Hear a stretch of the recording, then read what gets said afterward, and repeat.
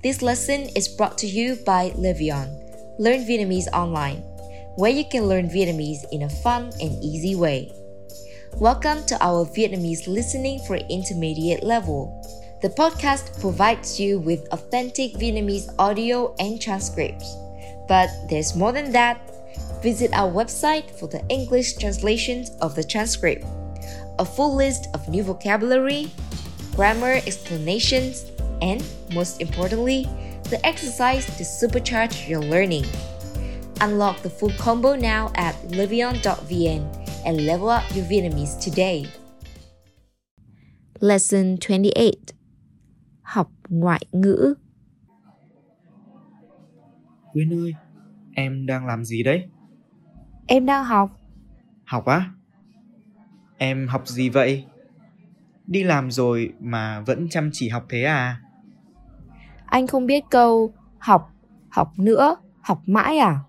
Học có bao giờ là đủ đâu. Mỗi ngày đều phải học. Vâng, anh biết rồi. Thế em đang học gì đấy? Cho anh học với. Em đang học tiếng Tây Ban Nha đấy. Em có vẻ thích học ngoại ngữ nhỉ?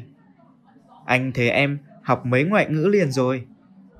Đúng rồi, có thể nói học ngoại ngữ là sở thích của em. Em đã học được tất cả mấy ngoại ngữ rồi. Em đã học tiếng Anh, tiếng Trung Quốc, tiếng Hàn Quốc và bây giờ em học tiếng Tây Ban Nha.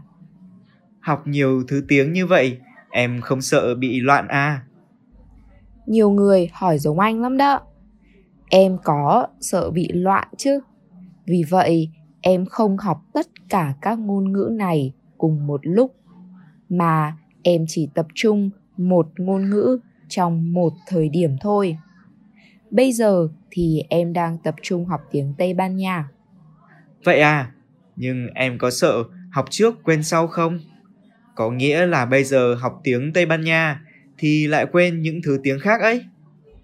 Em nghĩ học trước, quên sau là chuyện bình thường mà. Vì đầu óc con người có giới hạn, không thể ghi nhớ tất cả mọi thứ. Nhưng để giải quyết vấn đề đó, em thường tạo những thói quen liên quan đến việc sử dụng ngôn ngữ hàng ngày.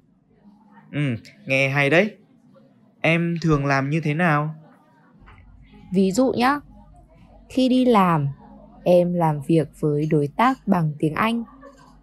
Nhưng em cài đặt tiếng Trung là ngôn ngữ trong điện thoại của mình. Và em thường nghe nhạc hay xem phim Hàn Quốc. Ý kiến hay đấy nhỉ. Dạo này anh cũng thấy khá là hứng thú với tiếng Trung Quốc. Có lẽ anh cũng nên bắt đầu học thôi. Học đi anh, em ủng hộ cả hai tay hai chân.